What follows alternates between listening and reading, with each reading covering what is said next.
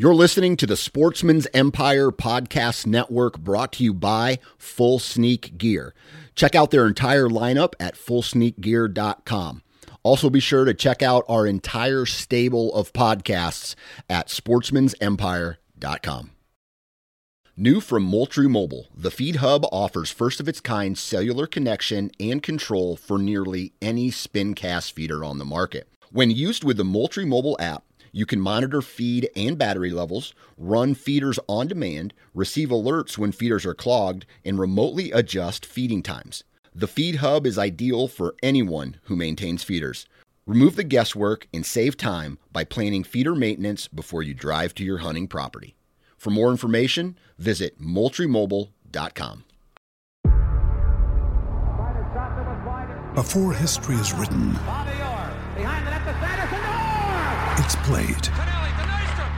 Before it's frozen in time, it's fought one shift at a time. Before it's etched in silver, it's carved in ice. What happens next will last forever. The Stanley Cup Final on ABC and ESPN Plus begins Saturday.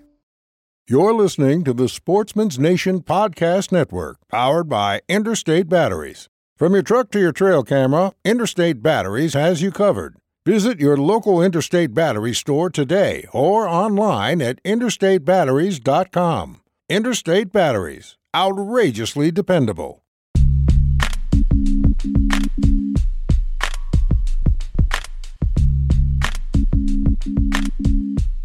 Welcome to the Nine Finger Chronicles podcast, brought to you by Exodus Trail Cameras, the #1 podcast for bow hunting product information and hunting stories from across the nation. And now, here's your nine-fingered host, Dan Johnson. Alrighty, guys, it's been a while since I put out a podcast. Happy Hump Day. Thanks for tuning in. Today we have a really cool story. It's not a great story because it actually is about something bad that happened to an individual, but the story in itself is cool. We're going to be speaking with Kyle Dunman from Montana, and he's going to talk us through his first ever whitetail buck hunt and the story that kind of leads up to this buck hunt. Something bad happened, and it made him hunt whitetail deer. He had to pass up some other things that he loved to do. He was able to hunt whitetails. It gave him the opportunity to hunt a whitetail buck, and that's what today's story is about. And kind of revolves around an injury that he had that made him shift his focus. And that's all I'll say about the podcast. I'll let Kyle do the rest.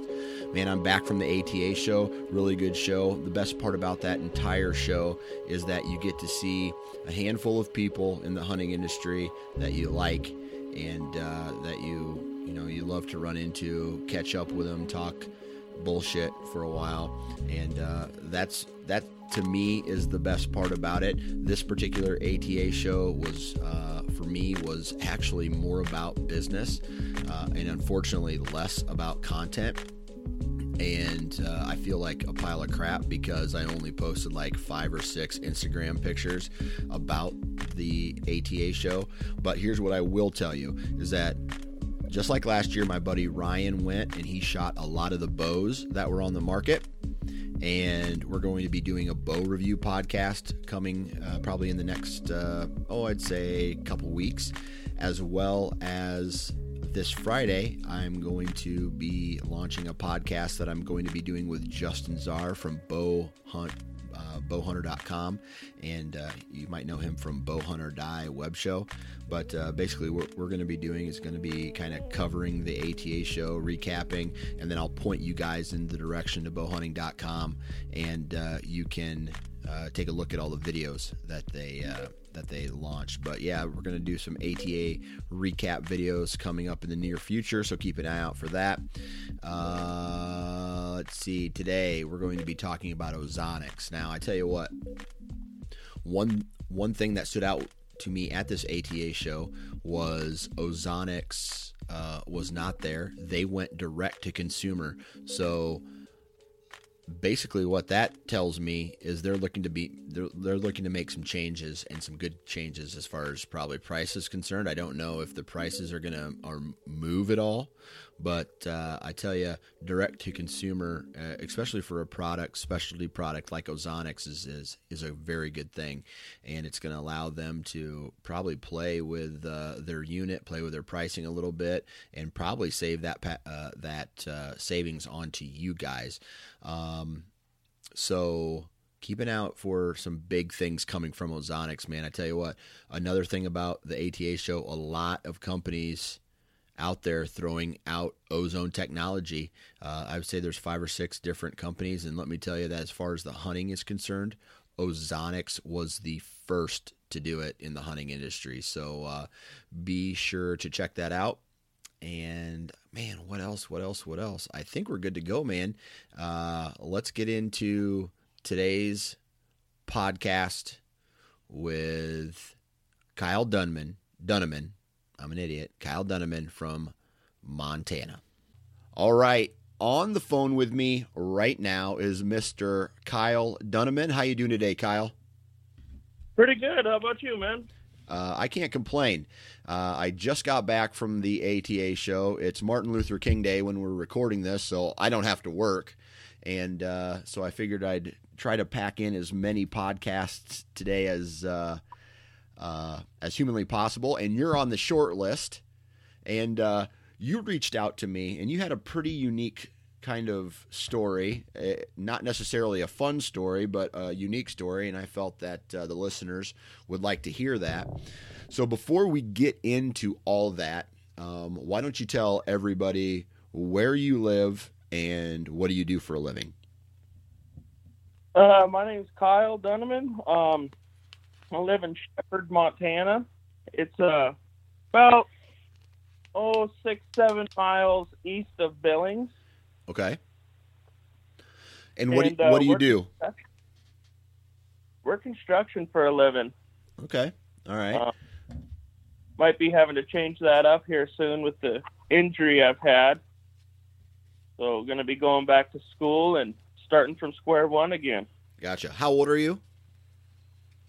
Just turned 27. Okay. So you got time to recover. It's not like you're some 55-year-old who's been working a job like that for a long time and then has a big accident and then they have to change their entire life. And I guess how long? I mean, so you're west of Billings, Montana. So would you consider that, or east of Billings, Montana, about 6-7 miles? Is that considered what you would consider eastern Montana? Yeah, it's kind of right on the edge of eastern Montana, I'd say. Okay, so you're getting kind of creeping in towards the central part of Montana? Yeah. Okay. And then talk to us a little bit about the terrain, the animals that you typically hunt. And because, everybody, you look at Montana, it's so big and it has everything. It's got the plains, it's got the big rolling hills, and then it even has the mountains, right?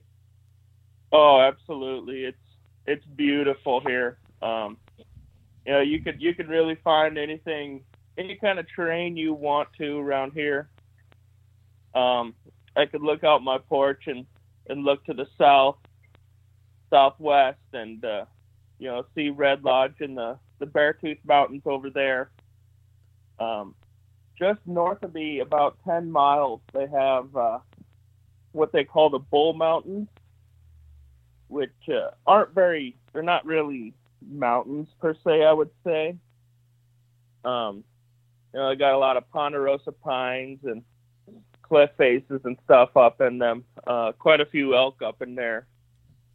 But right around where I am, we're up off the Yellowstone River just a little bit. So we got river bottoms, and then just the other side of me, we got a lot of sage flats and coulees, and then a bunch of creek bottoms that are full of Russian olives. So Gotcha. Definitely a big variety. Gotcha. So what kind of animals are in that area that you hunt? Oh, just about everything that's in season. Right. Right here close to the house, we got mule deer, white-tailed deer, antelope, elk just north of us. Few black bears. Them are more towards the mountains, though. A lot of mountain lions, stuff like that. Right. So, do you ever run into any moose? I haven't here recently. Over at my whitetail doe spot over by Three Forks, you can get 6 whitetail doe tags per person. And that's right up off of the Madison River over there. And there's a lot of moose over there. Nice. But so, of all those species that you have access to in Montana, do you find yourself gravitating towards a particular animal to hunt? Oh, I'd say definitely my number one animal would definitely have to be elk. Elk. Okay. Absolutely. And is that something that you try to do every single year then? Yep, definitely. Okay. So, unlike a lot of, like this is majority of the people that we talk to on this podcast, they're whitetail hunters, right? And their year kind of revolves around whitetail. But I'm a resident and I can shoot a whitetail buck every year in Iowa. Now, for you, in certain parts of some of those western states, that may not be the truth depending on what area that you want to hunt. Do you hunt elk on like a general zone where the tags are over the counter, or do you have to apply even as a resident? My main elk hunting spot is up in what they call the Breaks. Yep. It's right out the Missouri Breaks, Missouri River, and Fort Peck area up there. Yep. It's pretty high draw odds for me as a resident. I think it's something crazy like 78% chance of drawing. Over, but and that's just in 1 year. Yeah. Okay. Yeah. Because I talked with a guy in western Montana, and he hunted certain parts of the Breaks as well. And the zone that he hunted, it took him 11 years to draw a tag for that part. Right. There's definitely some really coveted tags up there. And that's with the archery only tag. Yeah. Yep. That I was talking about. I think the rifle tag is, I don't know if I want to put out a number. I think something like a 2% chance of drawing a rifle tag as a resident. Man, that's ridiculous. So, yeah. So you're an archery guy. You would go after that with a bow, right? Yeah, definitely. Okay. So is that something that so far you've drawn every year, or have there been years where you haven't been able to go out and hunt an elk? I've drawn it. I've been up there the last few years. Wasn't able to hunt it this year, obviously. But this year I put in for a little different tag up there. I put in for one up on the north side. And I was able to end up, since I wasn't able to go, I was able to donate that tag back to the state. And they have a list of veterans. Oh, awesome. That had put into that tag. And so then that tag goes to a veteran. Oh, that's awesome. Yeah. All right. So outside of elk, what would be the next on your list that you like to chase every year? Oh, definitely. That's a close one between mule deer and antelope. Okay. So then, is it one of those things that as a resident of Montana, you have access to like a lot of different tags and a lot of different animals? So like, can you hunt muleys elk, and antelope all in the same year? Oh yeah, definitely. Yeah. The antelope tag I put in for is a 900 tag, which is an archery only tag, but it's good for the entire state. Oh, okay. And then all of our mule deer, in any of the areas I hunt, which is majority of the state, it's all just over-the-counter tag. Right. So then you have no problem. I mean, you live out there, right? So do you kind of have a good idea where a lot of these, these animals are living, and you get to go out and, do a little scouting beforehand and find where they're at, and then, go chase them? Right. Absolutely. Yeah. Gotcha. So then what about your weapon of choice? It sounds to me like you lean a little bit towards the bow, but do you use a rifle as well? Once in a while I'll use a rifle. Sometimes kind of depending on how late in the year it gets chasing mule deer. Right. Might pull out the rifle, and then when we go over to our whitetail spot, it's a buddy of mine and his wife and my wife, and we go over as a group and try to put some does down to put some meat in the freezer. And I'm the only one of us that bow hunts regularly, so nice. We mainly kind of go as a family, little couples get away and go get some meat. Gotcha. So is that kind of a main focus for you when you are either mule deer, antelope, elk hunting, or even into your whitetail hunting? Are you there to fill the freezer, or talk to us about what it is you're actually looking for when you go out hunting in Montana? Oh, definitely. It's mainly about filling the freezer for me. There's been a lot of times where I'll shoot something a little smaller because it had a pretty good sized body on it, and then on my way out I'll see a buck that's twice as big, but that's kind of all right with me. It's more about filling the freezer and going out and enjoying the hunt rather than finding the biggest animal I can. Right. So you just go out and try to fill the freezer first and foremost, but if you see something worth chasing in the antler department or like a maturity, you'll kind of change your game a little bit and go chase that? Oh, absolutely, yeah. Gotcha. So do you ever go into a hunt or a season saying, I'm looking for a particular buck, or is it kind of a 100% opportunity? Whatever Mother Nature gives you, that's what you're taking. Usually it's been opportunity, but this year was a little different. I was able to use trail cameras for my first time, and was able to see some bucks and see them regularly on this place, and really got to know the buck. Right. Know what they like to do, when they like to do it, and definitely had some targets in mind this year. So that was the first time for that. And that was on the whitetail front, right? Right. Yeah. Okay. Now, is or was Montana a state in the past that did they just recently change a rule about their trail camera usage? I'm not sure.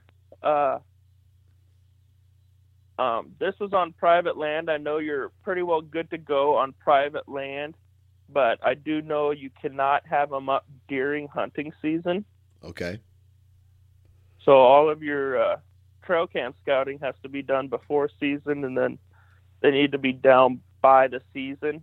I gotcha. And then there's other places, like the CMR and stuff like that, where they're not allowed at all. Gotcha. Is that a public land deal? Yeah. Okay. Yeah. Okay. So when you do your hunting, I know you mentioned that your whitetail hunting is on on private ground, but the elk, antelope, and mule deer, is that all public land out there, or is that also private ground as well? That is all on public land. we got a lot of state ground out here, a lot of BLM. Right. And also I do some hunting on a program that we call block management. Okay. And it's, farmers and ranchers, they'll get in on it every year with the Fish and Game. And basically they open their land up to hunters to hunt. You just sign in at a box every morning, and you write down what you're chasing, and then give a little survey when you leave the field at the end of the day to say what you've seen and say if you gotten anything and stuff like that. So it's a really nice opportunity to help both the hunters and ranchers out here. Is that something that a lot of landowners take advantage of, or not? It seems like quite a few do. There's quite a bit of block management up here. It seems like a lot of them real big ranches are all outfitted. Right. So that's kind of locked up, but there's definitely a lot of block management up here. Okay. And then, so there is absolutely no lack of opportunity for hunting, like as far as finding hunting ground out there, because there's a lot of public ground or this block management that guys can take advantage of. Right. Yeah, you can. Yeah, there's always places to hunt out here. Okay. All right. Now, I know that in certain states and even in a majority of the West, over the past couple years, there's been this huge keep it public movement, right? Where, right. The government's trying to, the federal government's trying to get rid of some of this public ground. Have you ever been subject to that where, some of the ground that you hunt has been maybe federal ground or even state ground that has been sold to a private individual and that cut off hunting rights? I have not. No. It definitely does make me nervous. That's a big deal going on right now. I know they sold off a lot of land in, I believe it was Arizona. Just a crazy amount of land, but I've not experienced that here. The worst thing I've kind of experienced is a ranch that kind of let everybody hunt, and then somebody else buys it from California and then locks it up pretty much. Right. That's the worst I've experienced. Okay. So basically public land or private land that you had rights to, you got permission on, and then someone else bought it and then they kicked everybody out. Yep. Okay. Yeah, I've had, dude, I go through that about once every 3 years here in Iowa, where you just gotta keep looking and find new places to hunt. Unfortunately, in Iowa, I think Iowa is only 2% public ground as far as what state, owned by the state or federal. And it becomes a little harder to find access, especially when, Iowa, as far as whitetail hunting is concerned, is no longer a sleeper state, right? Back in the day, it used to be this quote unquote sleeper state, and the big rush was in Illinois. Now it's kind of shifted over to Iowa, and the next thing you know, you got a lot of people coming in trying to buy ground, and you can't. The days of, I still go and knock on doors, but the days of knocking on doors and hearing a lot of yeses, man, that's gone now. I mean, it's a lot of no's now. Absolutely. Yeah. Yep. So, all right, back to, yeah, absolutely. So Montana, man, do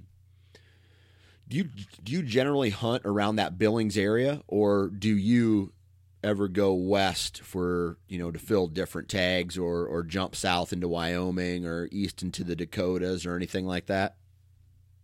Majority of it's around here. Majority of my buck hunting and my antelope hunting. I do go west over on the other side of Bozeman and Three Forks to hunt whitetail does. They have so many of them over there. Right. They're giving out 6 doe tags per person, and it's just not even putting a dent in them. Right. Right. But then north to hunt elk, but I pretty much just stay right here in Montana. Yeah, and because you got everything, it sounds like. Mm-hmm. Are there one thing I always want, and like I'm getting ready to head to Colorado, I think, for elk hunt this year. But another animal that I just am intrigued about is mule deer, and just how big their bodies can get and how big their racks can get. Do you have some slob muleys around that Billings area? I wouldn't say absolutely huge around here. You can get a pretty respectable 4-point and stuff like that, but nothing too huge. My dad, he rifle hunts, and he hunts over in the eastern side of the state, kind of closer to North Dakota. Yeah. And they have some real monster muleys over there. Right. Okay. Cool, man. Well, you're a huge fan of hunting. You love hunting. It sounds like you love the outdoors, and you take advantage of it as much as humanly possible. But fate kind of threw a big wrench in your spokes, so to speak.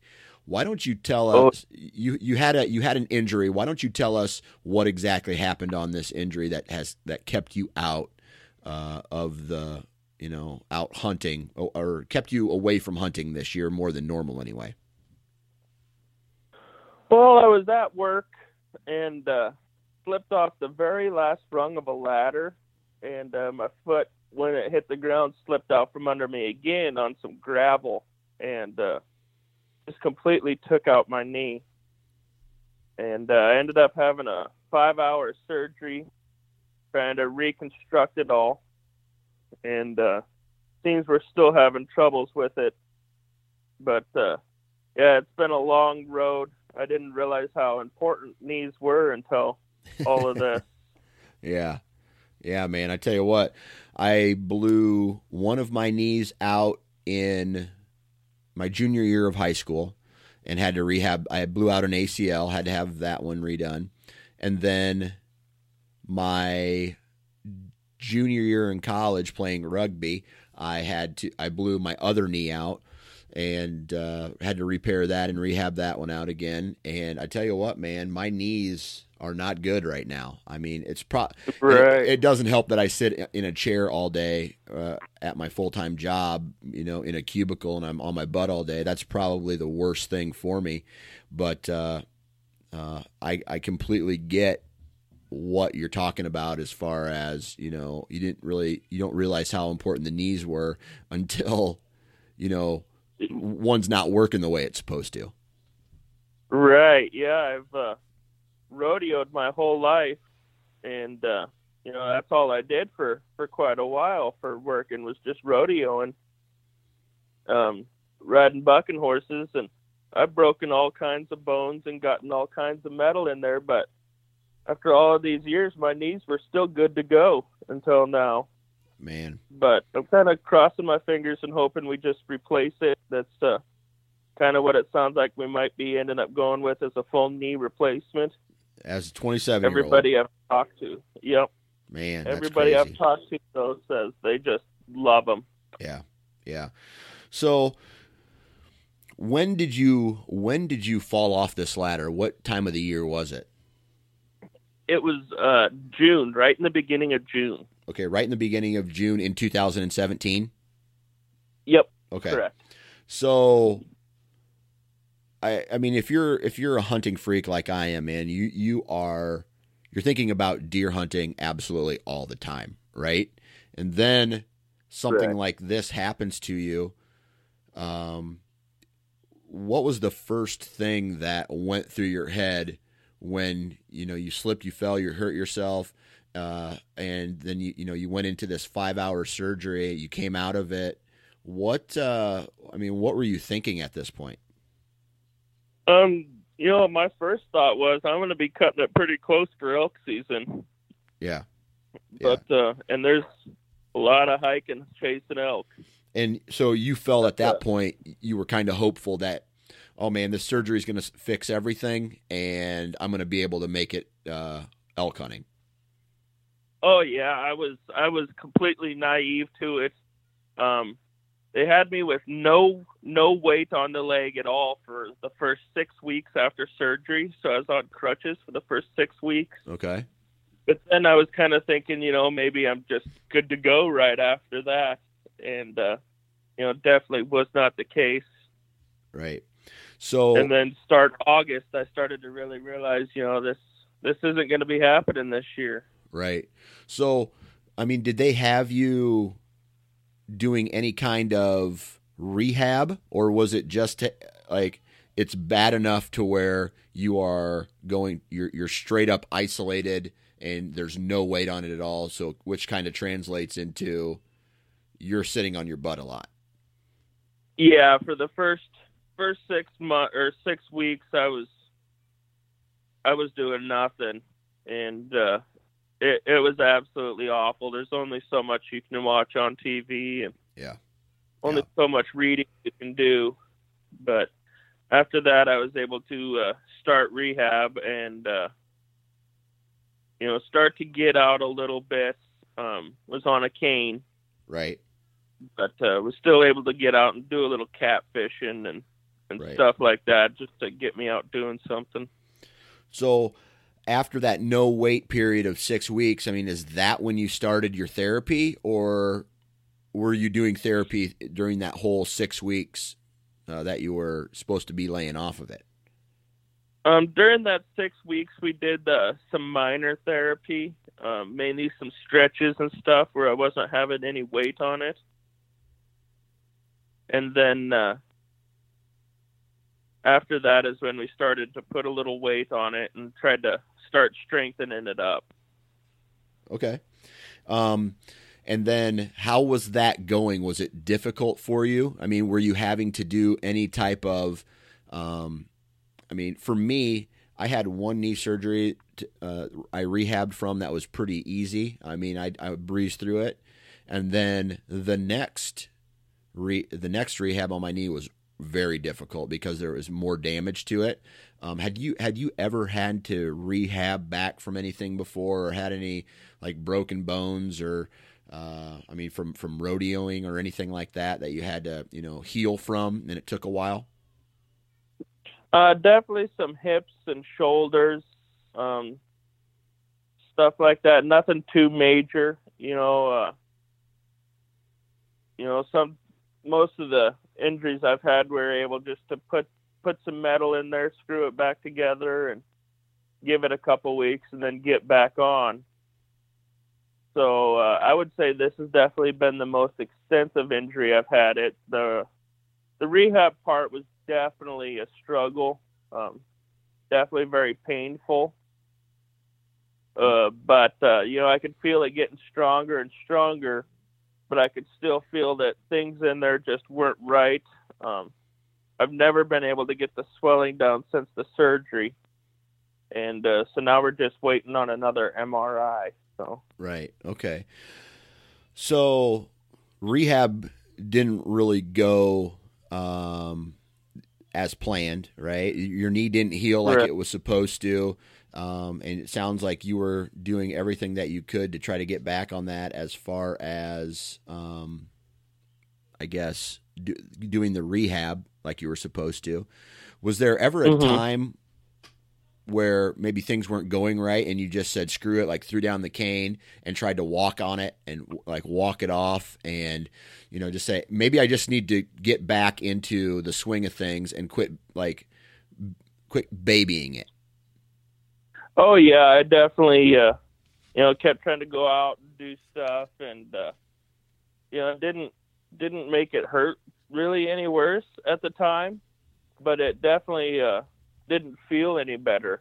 Right. I was just kind of thinking maybe it might fix it, but kind of like what you were saying, walk it off. There's a lot of things where so you could just walk it off and you'll be all right. So. Right.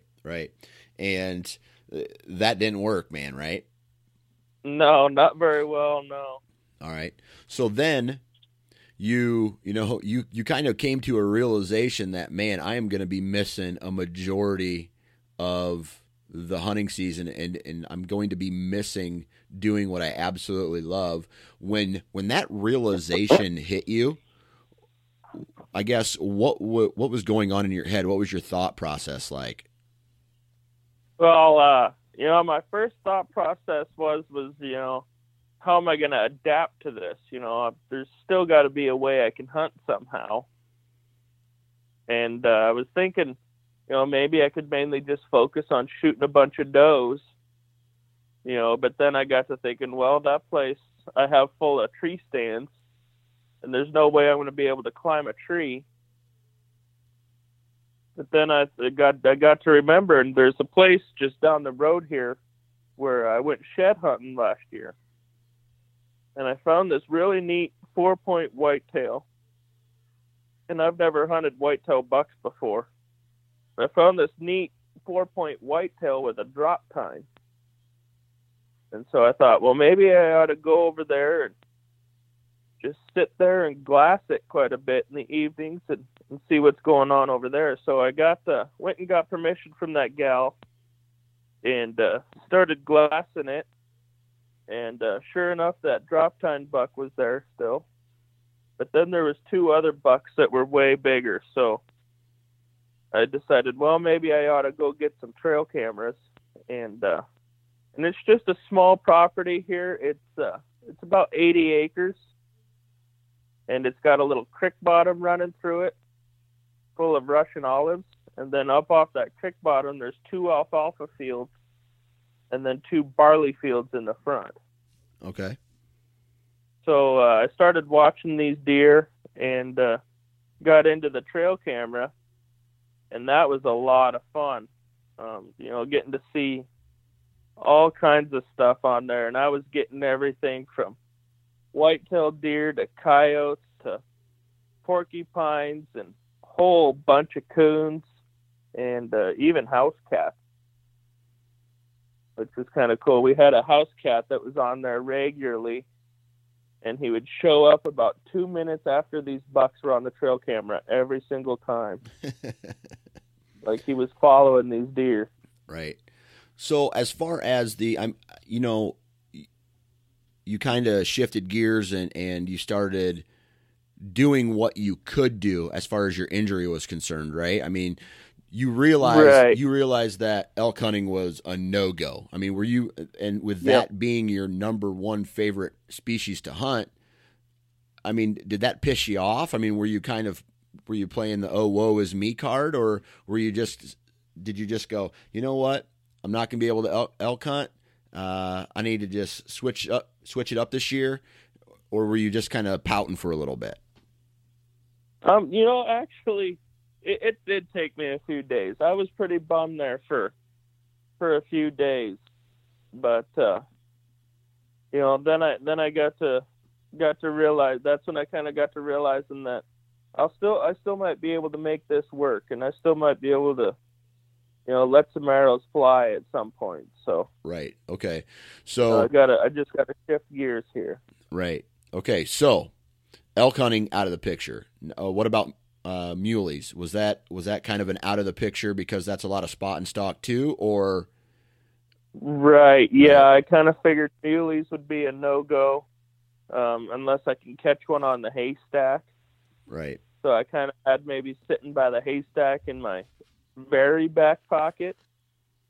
And the antelope, that's all spot and stalk through the sage flats. And yeah, I thought crawling on my hands and knees on only one knee might not work so well. So right, kind of scratched that as well. So were you having to wear a brace with your knee and use a cane or a crutch when you were out checking your trail cameras and I guess going out and doing some glassing? Yeah, I had a big heavy metal brace on. Okay. And you were using a cane? Yep. Okay. So worst possible scenario, it sounds like. Yeah, it was kind of rough, but okay. You adapt and you're able to do a lot more than a guy would think. Right. Okay. So you realize elk's out of the question. You realize muleys are out of the question. You realize that the antelope were out of the question. You kind of switch to whitetails, and you mentioned adapting there. Mm-hmm. And tree stands were kind of, it sounds to me like, out of the question. So you're hunting on the ground and you're not moving, right? So so talk to me how you adapted and what your thought process was on this new strategy that you were going to take to hunt these whitetails. Well, I knew tree stands were out of the question, which even if I was good in this little area here, tree stands would have been out of the question anyways, because there's a few cottonwoods that are clear off in the distance, but the whitetails were never going anywhere near these big tall trees, and they were staying tucked up close to them Russian olives, which there'd be do you guys have any of those over there? Not that I know of. They're kind of like kind of a bushy, thorny kind of little tree. Have you ever been around mesquite much? No, actually I haven't. Okay, it's a lot like mesquite. The big part of the trunk is maybe 6 inches. Yeah, we have locust trees and we have multiflower rose, which both have thorns on them. Yeah, they're just a small, thorny kind of tree. Nowhere you can, more like a bush. Right. Okay. That you can't really hang stands in, and I'd had a pretty good idea of where they would be bedding from the year before when I was shed hunting it. Went down in there and found a whole bunch of scrapes. I mean, just hundreds of scrapes in this little, probably 1 acre spot, and beds everywhere. Right. And so then up off of that a little ways, there's a little sage flat for about 150 yards. And then it dips down and then comes up into the agriculture fields. And they were hitting these agriculture fields every night. So I decided to set a trail camera up in them sage flats where they're coming across out of their bedding into this food. And so, it turned out that was just all the other spots I was putting the camera, it was hit and miss, a picture here, a picture there. And kind of seemed like I finally just put it in just the right spots, and boy, I was just getting bombarded with pictures. Right. And is this one of the first times that you ever used a trail camera, playing around with it? Yeah, this actually is my very first time. And so that's why you were having so much fun, because you were able to, just see what was going on when you weren't there? Yeah, it was just like a kid in Christmas. It was, you never know what's going to be on them when you come up and check them out. Right. So how did that affect, you're bouncing this trail camera all over, and it sounds to me you found a spot that these deer really liked to go. Knowing that information and knowing the lay of the land, where you were at, how were you going to approach that particular area, knowing that you couldn't use a tree stand and knowing that spot and stock was probably out of the question as well? Oh, I got to looking at that spot right around where I had that trail camera, and there was a big bunch of sagebrush that was probably 3.5, 4 feet tall and probably 8 foot around. And in the very center of this big pile of sagebrush was completely hollowed out to bare ground, like it was, like God had put it right there for me as a natural blind. So it just so happened to work out that you had the perfect ambush location. Absolutely, yeah. Okay. So you ended up finding this little bunch of sagebrush. So is that in fact where you start, where you set up on this year? Yep, that's right where I set up on. Okay. Now, before we go any further, because you can't run trail cameras during the season, you're running trail cameras, all the way up until the season starts. Then how long did it take you from, when you were getting this information to when the season actually opened? I mean, were you hunting like on opening day, the week? How long did it take you to start having encounters, or how long did it start until you were in that location hunting from opening day? Well, actually, I had taken that trail camera down about a week prior. Okay. I was trying to be real careful with these deer, trying not to leave any scent around, trying not to spook them or bugger them up at all. I don't know how skittish whitetails are. So I was just trying to play it really overcautious. Right. So I took it down about a week before, and it seemed like most of my best movement was going to be in the evening. And I hunted opening day. Actually, my 27th birthday was the day after opening day. Okay. And so that's always nice. I'm usually always in elk camp for my birthday, which is kind of cool. And when is opening day? Here it's the first Saturday of September. So Okay. This year it was September. And so I knew after I had these 2 bucks picked out, I figured, well, I better make it even more of a challenge, and I'm going to get one of these bucks in velvet. Okay. And then I figured if I don't get them in velvet, I'm just going to sit and hang out and wait till rifle season in November and sneak in there with my bow during rifle season and see if I can't get one in the rut. Okay. Up here, you can hunt with a bow in both seasons. Right. But in rifle season, you still have to wear, even if you're bow hunting, you still have to wear the hunter orange. Right. So, But this took it out about this area that you decided to hunt, right, with this little sagebrush opening, you're surrounded by sagebrush. In as much detail as you possibly can, describe the terrain of where you felt these deer were bedding, where they were kind of the travel route they were taking and what they were going to, and if there was any like elevation changes and if there's a creek system or, describe this spot as much as possible. Yeah, so there's a creek that runs through there that comes up off the Yellowstone River. And it's cut down in the bottom there, just full of Russian olives. These deer have little like tunnel systems that they're navigating through this Russian olive stuff. It's super thick.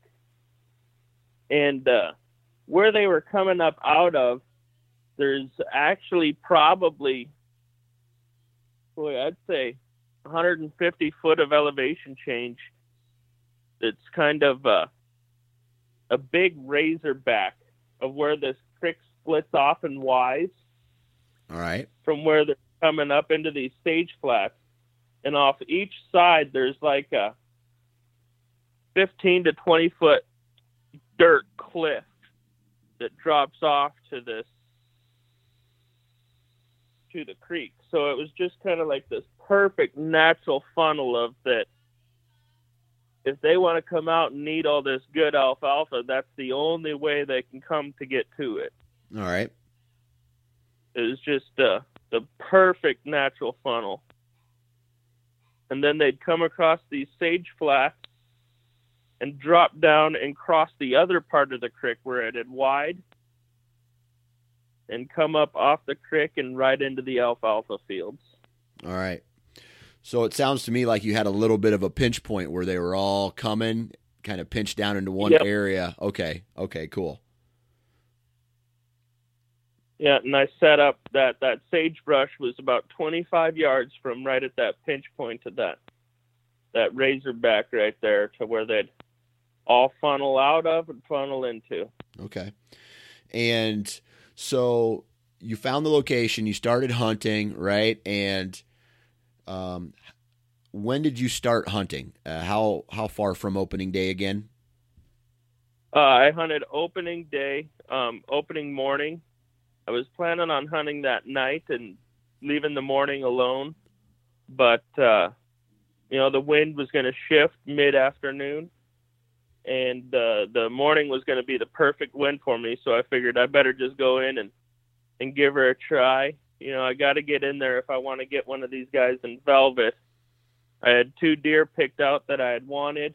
And then I decided to make it a little harder and say, well, I'm going to try to get them in velvet. Right. Okay. I knew I could get on it.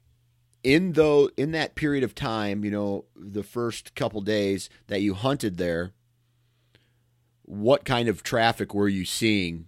I mean, did you see those 2 bucks that you were after? How many deer came through that pinch point that you let go? Anything like that? Well, actually, I had only hunted about 10 minutes.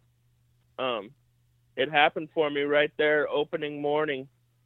There was this little buck that we were getting on trail camera all the time that my buddy and I had named Dinkus. And he was a little tiny, he was like a little tiny forker with 2 little eye guards that are about 3/4 of an inch high. Gotcha. And he's always coming up and licking the trail camera. And we've got a ton of pictures of nothing but his tongue covering the lens. Wow. And so he came by, and then the next one to come by was the buck I wanted, and that was it. Wow. So it was that easy. Like he just showed up, and so he was the second deer that came by. One of the 2 bucks that you were after was the second deer that came by that night.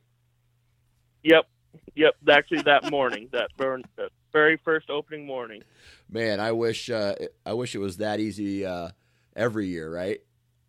Right. I got to thinking, boy, this trail camera stuff is a total game changer. I know right when these deer are going and coming. And Right. So let's back up a bit, and you get down, you sat were you on a stool or a chair, or were you like kind of crunched down sitting on your butt? What was the deal there? Yeah, I had picked up a little stool at the sporting goods store, kind of a little triangle kind of stool, and it sat down just perfect in there, and was able to cut a few shooting lanes, and just worked out perfect for me. Nice. So that first time that you were hunting that location, what was your expectations? I mean, did you say, well, of course these deer are coming. I got them on trail camera coming every day. Well, actually, the mornings were kind of hit and miss for these deer on the trail camera. Right. So I wasn't real sure. I was figuring, I might see a couple does, and I was sure I was going to see that little tiny buck. But, I hadn't had any of these 2 bigger bucks on camera in the morning for probably 2 weeks. Gotcha. So I was kind of getting out there and just wanting to see how this setup's going to work, Right. And sure enough, that one had showed up, but I was not expecting to punch a tag that morning. Okay. So when you did see him, you saw the little buck, were the little buck and that bigger buck together? No, they were actually probably 10 minutes apart. Okay. That little buck came in just before shooting light. Okay. So I could just kind of see his silhouette. And then that other buck came about 10 minutes after shooting light. Okay. So let's see here. So they were coming off the food source back to bed through the same pinch point, right? Right, yep. Okay. And it sounds to me like, I'm making an assumption here, you had really good access to that location where you didn't have to, you didn't have to cross that trail at all or walk spook 'em, or, you were coming directly into that where, it was almost like a slam dunk, it sounds like.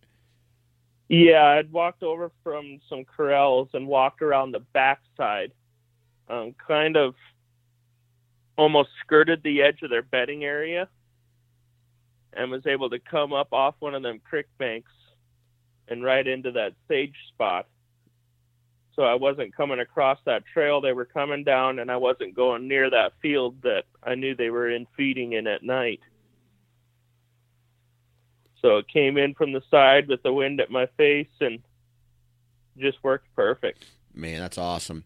Now, when he did show up and he starts making his way, I mean, you realized, hey, man, I'm going to get a shot at this deer. What was going through your head?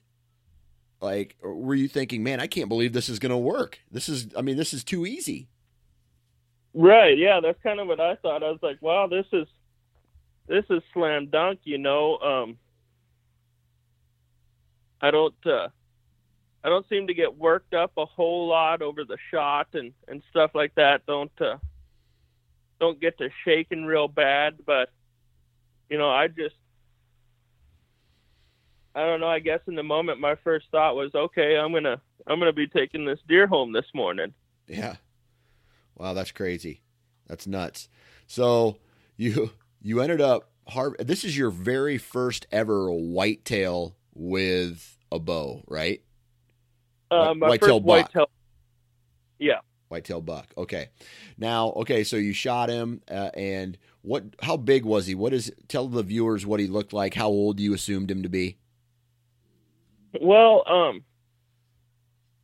first off, I got an uncle down in Texas that is really big into whitetail hunting down there. He's a super big bow hunter. He actually got me my first bow when I was 15, I believe. Okay. And, immediately I start getting these pictures in, so I got to send them to Uncle John. Right. And I'm just so stoked about all these bucks I'm seeing. And he starts sending back, that one's too young. That one's only 3. That one's too young. And just breaking my heart, man. So finally we had picked these 2. He says, them 2 are probably about 4. They're the oldest deer you got on the place. Right. And, but first I wanted to say, this deer, he came in and stopped at 25 yards. He was in full velvet when he came in. Yeah. And started raking right in front of me. Oh, so rubbing this velvet. He was cutting his velvet right as you were getting ready to shoot him? Yeah. Did that hinder whether or not you wanted to shoot him then at that point, because he damaged his velvet already? It did kind of fluster me a little bit, but then I got to thinking, well, that, and he stopped and looked around, and this velvet's just hanging down all over. And I thought, you know what, that looks pretty cool. The wife and I've already decided, we went through all the pictures and everything, and we decided if I get one of these 2 bucks in velvet, we're going to shoulder mount them. Right. And so I seen him with all of that velvet hanging down, and I just thought, boy, that's really cool. And so he went back to rubbing, and it was about, it seemed like forever, but it was only probably 10 seconds from when he came in to when I shot him. And I was amazed at how much he was able to rub off in just 10 seconds. That's crazy. But he stopped and was able to make a good shot, and he went about 10 yards and then piled up. I was assuming he was going to go down off of that razorback down into all of that thick Russian olive brush, but didn't even make it there, so that was kind of nice. So, I mean, it was sounds like it was a slam dunk. I mean, a really good shot. Did you drop it right behind the shoulder? Yeah, it went straight through the heart. Awesome. I've actually got to the heart with my broadhead holes in it. That's kind of neat. Awesome, man. Well, so now after you did this, right? After you pending how the knee, heals up, wishing the best for you there. But is hunting whitetail bucks now something that you're going to try to work into your lineup every year? Yeah, I'm definitely going to try this other spot because that number one deer is still in there. He's one of the biggest whitetails I've ever seen in my life. Just a pig. Yeah. And I'd stopped seeing both of these bucks about a week before I took my camera down, but I knew they still had to be in there. And I've been over there a bunch. My buddy was going to whitetail hunt it. He's actually my neighbor, and he's the one that we go whitetail hunting with also, him and his wife. Yeah. But we went over there 7 or 8 times again, and we've seen just about every deer there is on camera except for this big buck. He just disappeared. And I haven't seen him since about a week before opening day, and that was in September. Yeah, yeah. So is the Montana season over yet, or as a resident, do you still have more time to hunt? It is over. See, our archery season goes from the beginning of September all the way till usually around October 15th, 16th, somewhere in there. Yeah. And then the week after that is when our rifle season starts. And it ends the Sunday after Thanksgiving. Okay.